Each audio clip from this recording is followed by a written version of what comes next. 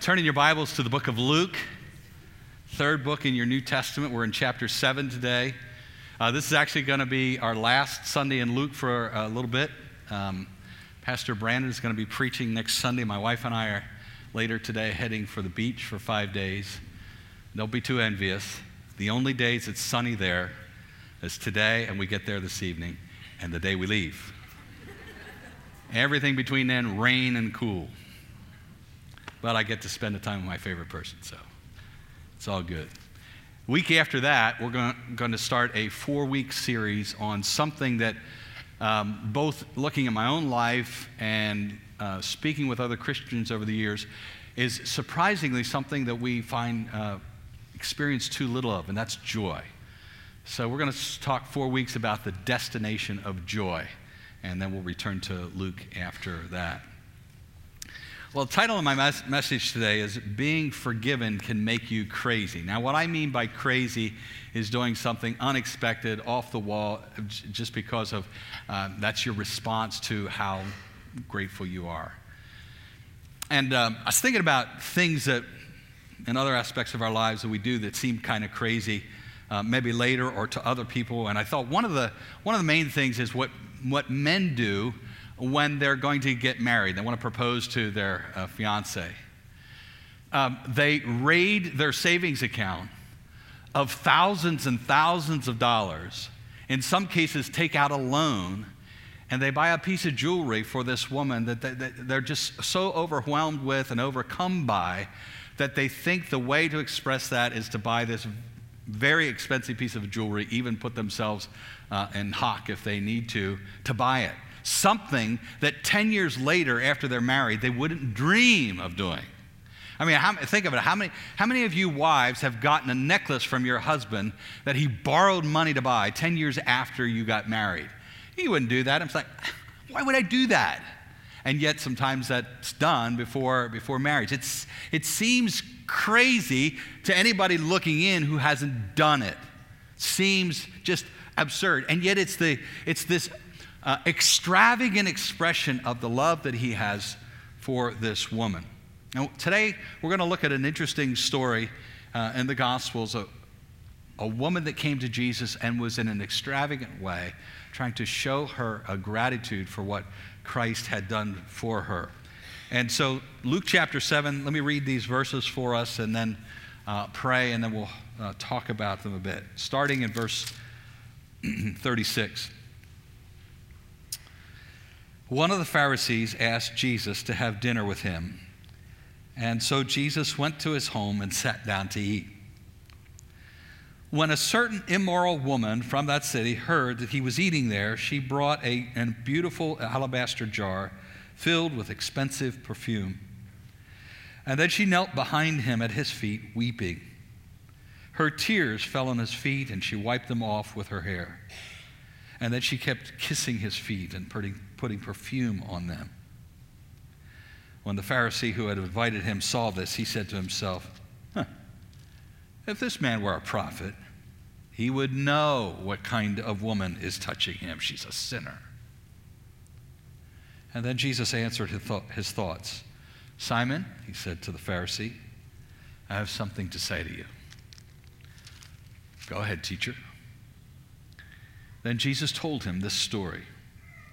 A man loaned money to 2 people, 500 pieces of silver to one, 50 pieces to the other. But neither of them could repay him, and so he kindly forgave them both, canceling their debts. Who do you suppose loved him more after that? Simon answered, I suppose the one for whom he canceled the larger debt. That's right, Jesus said. And then he turned to the woman and said to Simon, look at this woman kneeling here. When I entered your home, you didn't offer me water to wash the dust from my feet, but she has washed them with her tears and wiped them with her hair. You didn't greet me with a kiss, but from the time I first came in, she has not stopped kissing my feet. You neglected the courtesy of olive oil to anoint my head, but she has anointed my feet with rare perfume. I tell you, her sins, and they are many, have been forgiven, so she has shown me much love. But a person who is forgiven little shows only little love." And then Jesus said to the woman, "Your sins are forgiven." The men at the table said among themselves, "Well, who is this man that he goes around forgiving sins?" And Jesus said to the woman, "Your faith has saved you. Go in peace." Lord God, this seems nuts. Even seems a little inappropriate. And maybe part of the problem is that some of us see ourselves, even before Jesus, as clean rather than dirty. And thus forgiveness is not that big of a deal, because after all, we never needed Jesus like to the extent that those people needed Jesus. One of the things that haunts me every Sunday morning when we look into your word is the fear that we simply get together for a Bible study, go home, and the Holy Spirit never once penetrates the thick, protective barrier that we have around our hearts, put there to keep you from getting too close.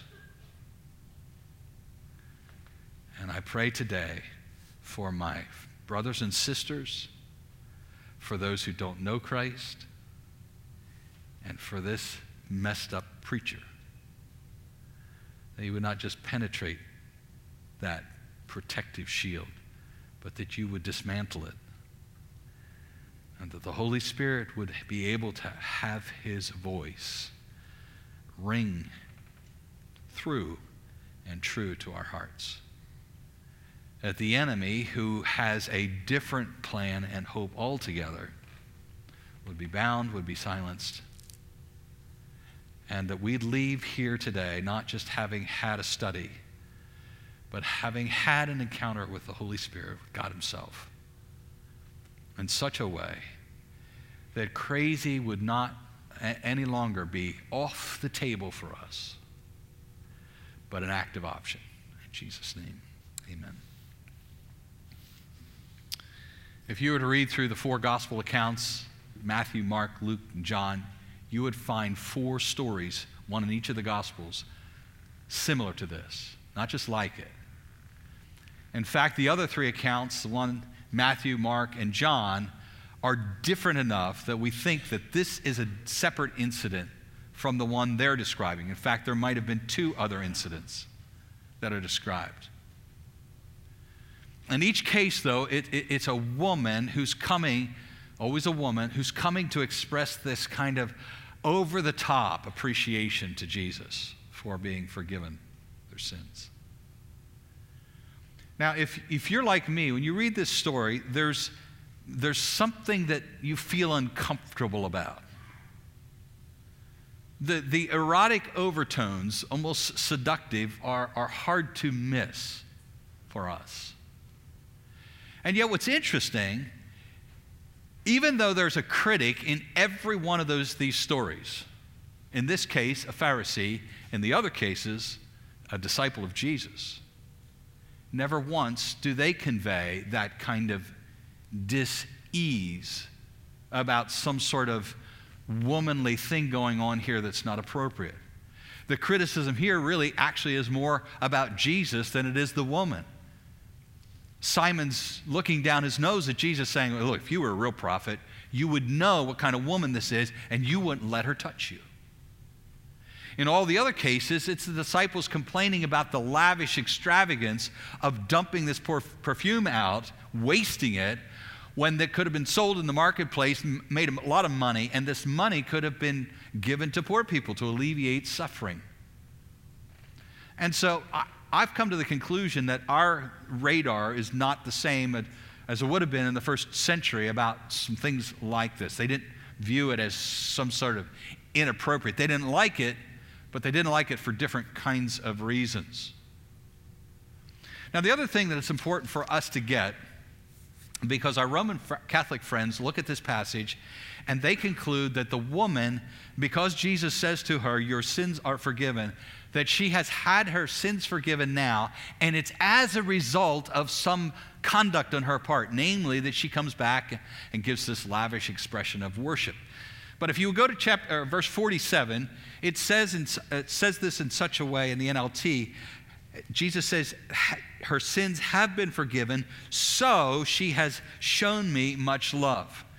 And that's how I understand Jesus is saying here, because there apparently has been something has taken place before this.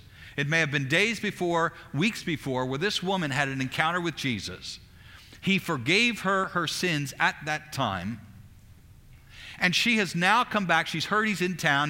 He's nearby. She goes home, gets this expensive jar of perfume, and comes out deliberately to meet him to express her appreciation to him. Now the question comes, why does Jesus then say your sins are forgiven twice, essentially twice, once your sins are forgiven and the second time your faith has saved you, if he's already forgiven her? And I have a couple of ideas about that. One, because she may have been, because of her background, really skeptical that she could be forgiven. Some of us know that experience and wrestle with that. My sins are too bad, they're too awful, couldn't be forgiven. The other possibility, based on the response of the people around Jesus when he says your sins are forgiven, is he was just trying to drive home the point again that I am here as an emissary from God, and as such can forgive sins. So that's kind of some of the background going into this. I want to contrast, first of all, this woman with this man. There's only three characters in view here, mainly. There's some other guests at this feast, but three characters really in view. Jesus, and on one side of him, this woman who certainly was a prostitute, had been a prostitute, and Simon the Pharisee. Now, we've bumped into the Pharisees before. We know the Pharisees, not exactly big fans of Jesus. The Pharisees were very, let's say they were almost like a denomination. They were a very strict sect of Jews. And they would be a denomination that was very conservative in its understanding of the Scriptures. They believed the Scriptures came from God, and so they did all in their power to try to do exactly what God said to do. The problem with the Pharisees was they thought that by keeping those laws explicitly, that God would accept them on their terms. In other words, he would look at how hard they were trying and how well they had done in most areas and say, okay, you're good to go. The Pharisees were a little like the television commercial for E.F. Hutton years ago, where they said, it was an investment firm, said, we make money the old-fashioned way. You know how that ends? We what? We earn it. And the Pharisees say, we get our salvation the old-fashioned way. We earn it. And so there was friction between the Pharisees and Jesus almost from day one. And maybe that's the reason that Simon did not treat Jesus as he should have. Any honored guest in Simon's home, in any Middle Eastern home, would have been treated a certain way. A host just always did this and this and this. It was hospitality. In our context, probably not nearly as important as hospitality in the context not only of ancient Middle East, but even today. What you present to someone who's coming into your home as gestures of kindness as a host or hostess meant a great deal more than how much money you had, for example. It meant a great deal more than the degrees that you had posted on your wall or who you worked for. Hospitality was very important. And yet, Simon was a lousy host. The first thing that would happen when you would come to a home in the Middle East is the host there would take care of your feet. Now, why did your feet need taken care of? Because you were walking in dusty, sandy, dirty streets. Not only were dusty, but you have a lot of animals around and all the problems that they bring along with them. If you did have something on your feet, it would have been open-toed, open sandals of some sort. So you go into a home, and the host is going to wash your feet. He's going to provide water. He's going to have a servant do it. If there's no servant available, he's going to do it himself. Simon didn't do that. The host is also going to put his arms around you and greet you with a kiss on your face. Now, if you come to my house for dinner, you come in the front door, I'm going to shake your hand. If I know you well enough, I might give you a hug. I'm probably not going to give you a kiss. Because that's really not kind of our cultural shtick, but it was in this part of the world in this time. Simon gave him no kiss. And you would also provide olive oil for your guests. Olive oil's everywhere in Palestine. The olive trees everywhere still are today. And it's kind of common to have in home. And what they would do is provide the guests with olive oil. They would probably actually put it on the guest's head to kind of streak away the grime of the road, also to make the hair shine. But it's also very hot in Palestine much of the year. And so if you're out any time at all, your skin gets dry, and so you would put some of the olive oil on your forehead as well. Every household had olive oil. Simon didn't provide any for his guests. And Jesus is looking at what Simon didn't do, and now looking at what the woman that Simon was criticizing did do, and says, look what she did. Now, as I said, this woman was almost certainly a prostitute. A prostitute, you may have read some things in our modern era about some prostitutes make a great deal of money. Some of them write books about their services and speak of it with little shame at all. That would have not been the case for this woman. In the first century in the Roman Empire, certainly in Palestine, a prostitute would have either been a slave or had been a slave before. There were different categories. There would have been some that were more well off, but in general, this was not a career advancement profession. Many of the women died relatively young. Some of them worked in bars and would pick up their clients there. Some of them traveled with the Roman soldiers and did domestic chores in the camp, as well as provide sexual services for the soldiers. But many of them were slaves of noble women and noblemen. It was not unusual for a nobleman to buy a woman as a prostitute for in-house services. Some of the noble women, however, would run a number of prostitutes out of their house, functioning as a brothel. It was a business.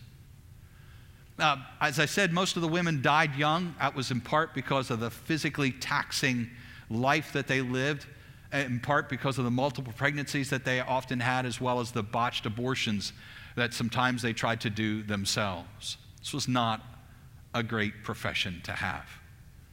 In many cases, the women didn't have any recourse. Now, it is possible that this woman was a more upper crust prostitute. The access to this very expensive jar of perfume kind of raises that question. And I wonder, as she's come to see Jesus, whether or not this happened several days or weeks ago with Jesus, did she have time to change her wardrobe by now? Because everybody knew who was a hooker on the street. Seneca, who was a philosopher at the time of Jesus, writes that some of the prostitutes actually walked around the streets in the nude. Wouldn't that be disconcerting? The average prostitute, however, was dressed in a formal white toga. Now, many men wore those, but no woman was allowed to wear them except a prostitute. However, some of the upper crust prostitutes, they had very gaudy dresses, and some of them were made with a fabric that was see-through. And so I'm thinking about this woman coming down to see Jesus. Did she have time to find something else to wear? Or was it a dead giveaway when she walked into the courtyard of that house that day who she was? She walks up to Jesus, and he's been invited there as a guest, and so he's leaning back. He's leaning on a sofa. He wasn't sitting in a dining room chair like you and I would be. He's leaning on a sofa, has an end here, and he's probably leaning on it like this, his legs out here, bent at the knees, his feet towards the back. And it was not unusual in these days to have a party like this be kind of open to the street, where strangers could even wander in and get part of the meal. And so she walks in. Nobody really thinks about it right away until she starts to do what she's starting to do. And she's doing all of the things that Simon failed to do. She's washing his feet, not with water, but with her tears, drying them with her hair. She's kissing his feet repeatedly. She's pouring not common olive oil, but very expensive perfume over his feet. If I had perfume like that, I agree with the disciples. Why not keep it, sell it, and give the money to the poor? You know, the most expensive perfume out there on the market today is Clive Christian #1 Imperial Majesty. Guess what it costs an ounce? Over $12,000. Now, part of that's not just because of the value of the liquid itself, but because of the jar that it comes in. There's actually a diamond on the thing. There's 18-karat gold band around the thing. One 19-ounce bottle costs $215,000. Guys, get that for your girlfriend for an engagement gift. Forget the diamond. If you want something more reasonable, you can buy a tiny little bottle of Bloomingdale's for $5,500. But she's pouring this away. Jesus, I'm sure, was not the kind of guy who worried about what he smelled like in terms of pouring perfume, but she's pouring this extravagantly all over his feet. It's running down on the ground. Nobody's going to get that benefit. Her conduct was scandalous, but as one of Luke commentaries writes, clearly she was oblivious of public opinion. I don't really care what Simon thinks, the other guest thinks, but I really care about what Jesus thinks. Now again, we have Jesus, this woman, and Simon. And I want to talk about the difference between people who think they're clean and people who think they're dirty. Because they're worlds apart. Jesus knew the heart of the woman. Jesus knew the heart of Simon. And so he says to him in verse 41, I want to tell you this little story, this little parable, Simon. Okay? You have two people. Both have borrowed money from a lender. One a very small loan and the other a very large loan. Neither of them can pay it back. And so the lender decides that he's just going to forgive the loan altogether. Now, Simon, 500 pieces of silver forgiven, 50 pieces of silver forgiven. Which person do you think was more grateful? Well, I don't know. I guess the person who had the larger loan forgiven. Last Saturday when I left the office here to go home, I was going home and all of a sudden a light starts blinking in my dash and this car starts going back and forth, and neither of those good signs. I'm no mechanic, but I know that much. That's not good sign. And the light that was blinking said overdrive off. I'm like, oh, that sounds transmission related. That's not good. So Sunday morning, came to church, pulled around to back into my typical parking spot, put the shifter in reverse. No reverse. I know that's not a good sign. Now, you remember the months ago when I talked about the car that we have that I hate? Remember that? This wasn't that one. In the providence of God, I replaced that one 2 months ago. Did not see this coming. And took it to the shop Monday, and the car is worth, maybe $2,800 by now. And they said that's a $4,500 transmission repair. I'm like, no, it's not. They said, maybe we can find you a used one. I'm like, I already have a used one. I just replaced that 4.5 years ago. So, not really prepared to replace 2 cars in 2 months. So, took out a partial loan. We did buy another car on Friday. Took out a partial loan for it. Now, if you loaned me $20 and you told me, you don't need to pay me back, Keith. I'd go, thanks. Well, actually, I'd try to pay it back first. But if you wouldn't take it, I'd be grateful. But I'd go home, I'd go on my way, and I wouldn't remember anything about it in the big scheme of things. But if my lender called me up and said, Keith, you know those thousands of dollars that you borrowed for that car? Yep. We're just going to forgive that. Oh. Now that would hit home. I still remember the night my father-in-law and mother-in-law came over to our house. This was back when I was working in the cabinet shop, and Betty and I had just concluded after kind of a searching with the Lord that God was calling me to ministry, and that fall I was going to start at classes at Lancaster Bible College. And we owned a home in Paradise, and we had borrowed the money for the down payment for that. We didn't have any money, young married couple. We had borrowed the down payment from my parents-in-law.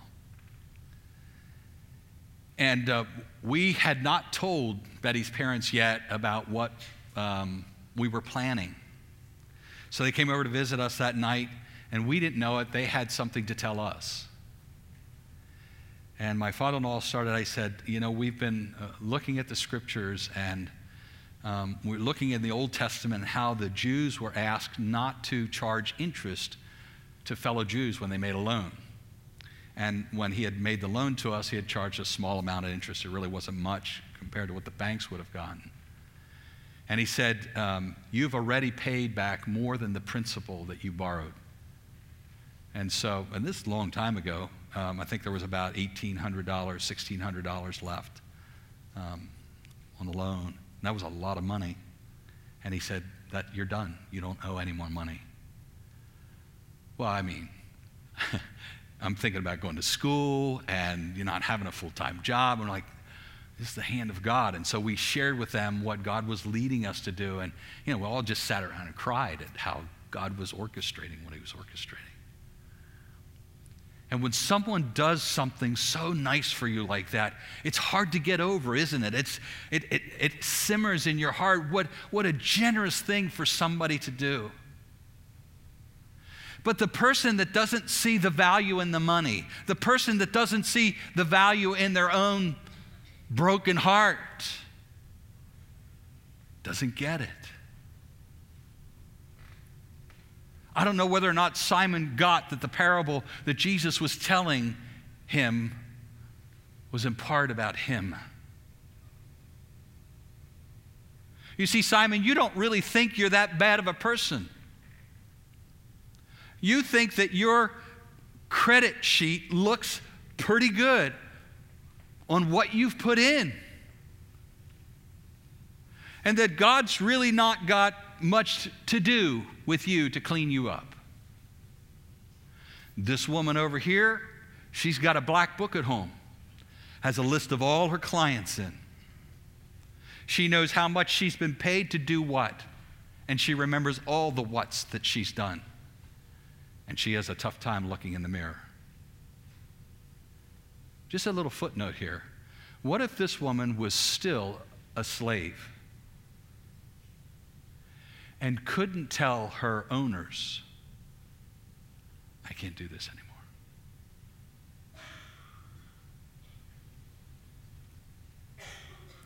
Simon, you think that you are clean, and so you don't really need the forgiveness that I offer. She knows she's dirty and desperately needs it and is so grateful that she's gotten it. If you live long enough, you will have the misfortune of seeing church leaders, Christian leaders, who disgrace themselves by their conduct. Back in January, there was a pastor in Florida who went to see one of his parishioners in the middle of a day. The problem is she was a married woman, had 3 children, and nobody else was home. And the pastor ended up in bed with her.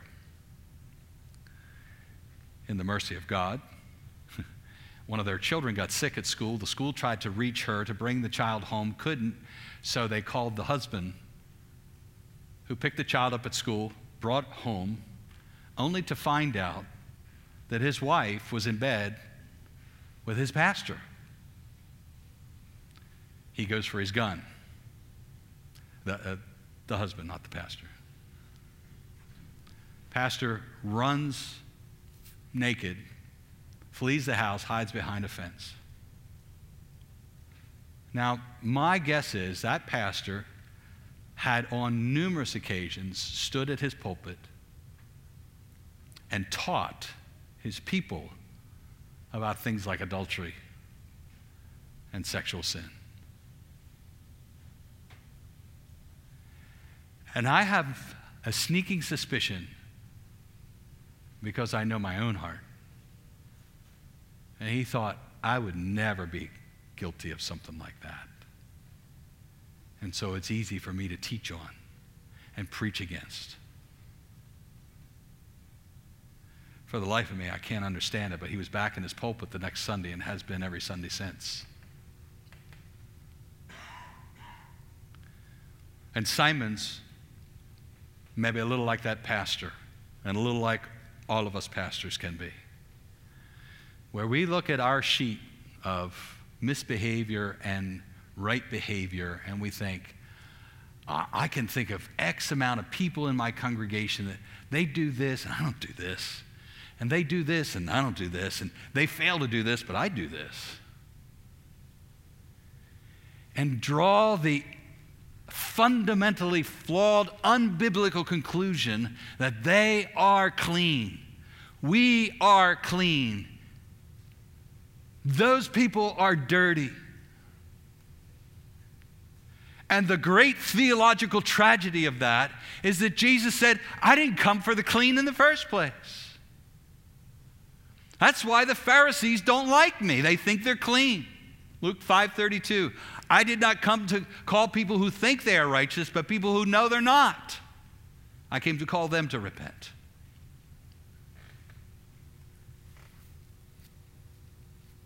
So we have this very clean Simon who can't really see why he needs Jesus. And then we have this very dirty woman. And Jesus agreed. One of the misconceptions sometimes, this is a side note, but one of the misconceptions we sometimes have about Jesus is that we often say Jesus hung around with sinners, right? And I think most of us would say that, prostitutes, tax collectors, all that. One of the things that's sometimes inferred is that Jesus hung around with sinners and never called them to repent, never made a big deal about their sins. He just liked them. That's not Bible. Did you see what he said to Simon? Her sins, and they are many, but they've been forgiven. And I wonder this morning, how many of us are painfully, deeply aware of the enormity of our sins? Because there is no gratitude for the gospel. There's not even a desire for the gospel apart from that. Now we know that in English, the phrase, the gospel means good news. But it doesn't at first, does it? Because there's no good news for the person that thinks they're already good. The gospel is only good news for people who recognize and grasp in a deep and powerful way, I'm bad. I'm not clean. I'm dirty. And because I'm dirty, I need the forgiveness that only Jesus can offer. I'm a sinner is where the gospel all starts. And so, Christian, this morning,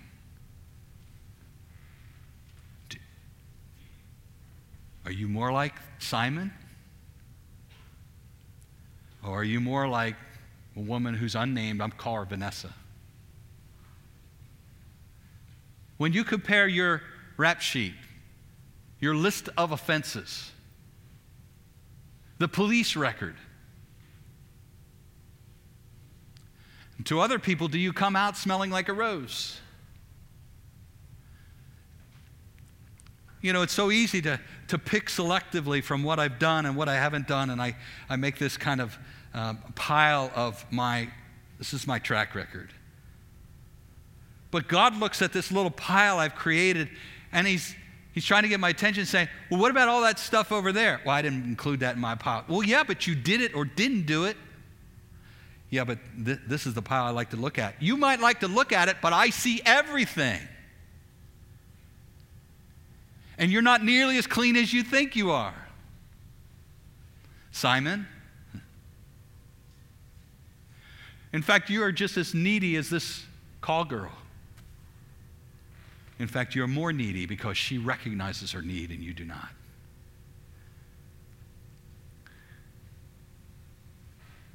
The Simons are what make for a legalistic church. The Simons who fail to see the dirt that is etched not just in their clothing, but in their very souls. Now let's say you and I grasp the magnitude by which we have been forgiven. How awful the sins are, and thus how awesome the forgiveness is. That's really what the woman was doing here. I grasp how awesome my sins are. I get that. And so because of that, the forgiveness that Christ has extended to me is incredible. It's awesome. I'll never get over this. And we may say, the forgiveness is so awesome that I go to church every Sunday. Listen, there are people who have not yet been forgiven of their sins who go to church every Sunday. Christ's forgiveness of my sins is so awesome, I give 1/10 of my income away. There are people that Jesus has never met and who've never met Jesus who give more than 10% of their income away.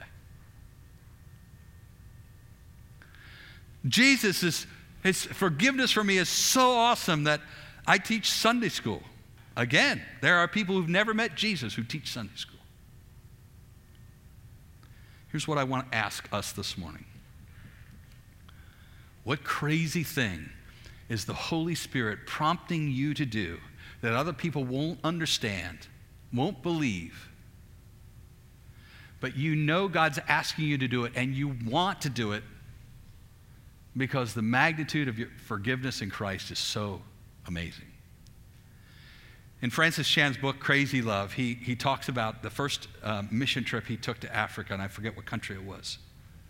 And he came back and he says to Lisa, he said, I think we need to sell our house and downsize to a much smaller home so that we can free up more resources for advancing the gospel, for ministering to AIDS victims in Africa, for blessing people who don't have much. And Francis writes, not one person came alongside of him and said, that's a great idea. In fact, some of the fiercest critics of what he was doing were in his own congregation. That's not being fair to your children. Now that's just showmanship. On and on and on. That's the kind of crazy I'm talking about. What crazy thing does the Holy Spirit want you to do that nobody else is going to understand, but you know it is a response to the magnitude of Christ's forgiveness for you? Maybe he wants you to start some sort of nonprofit organization.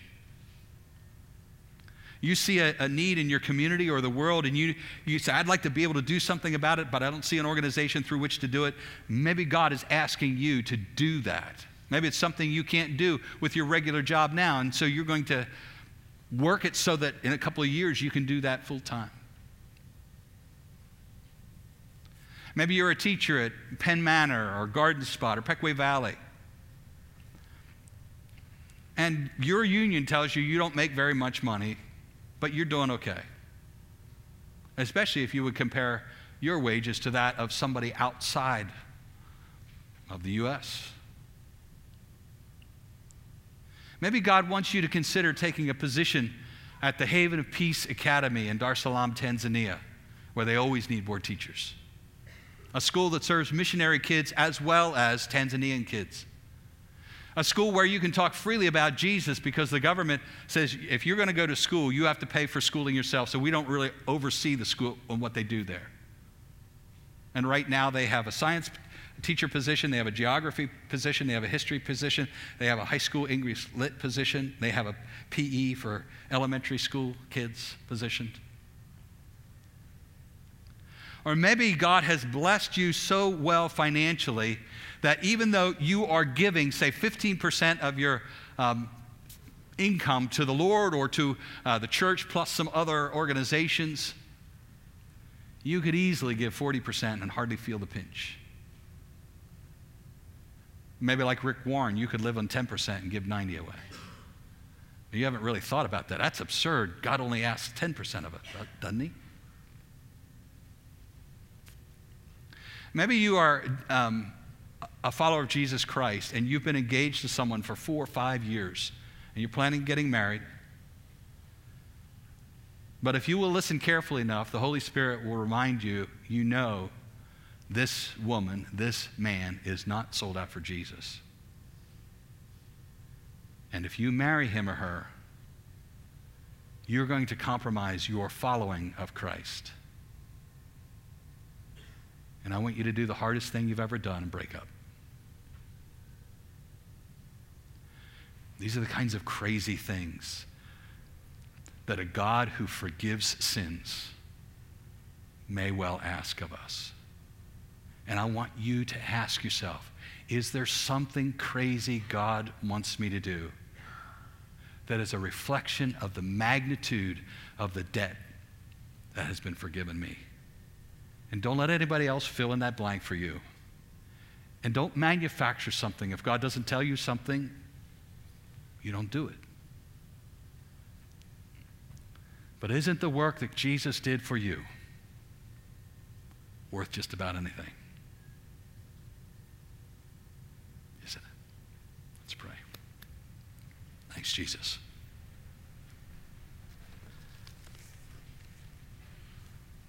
I'm so grateful, but I look at my response to things sometimes where I know you want me to go crazy.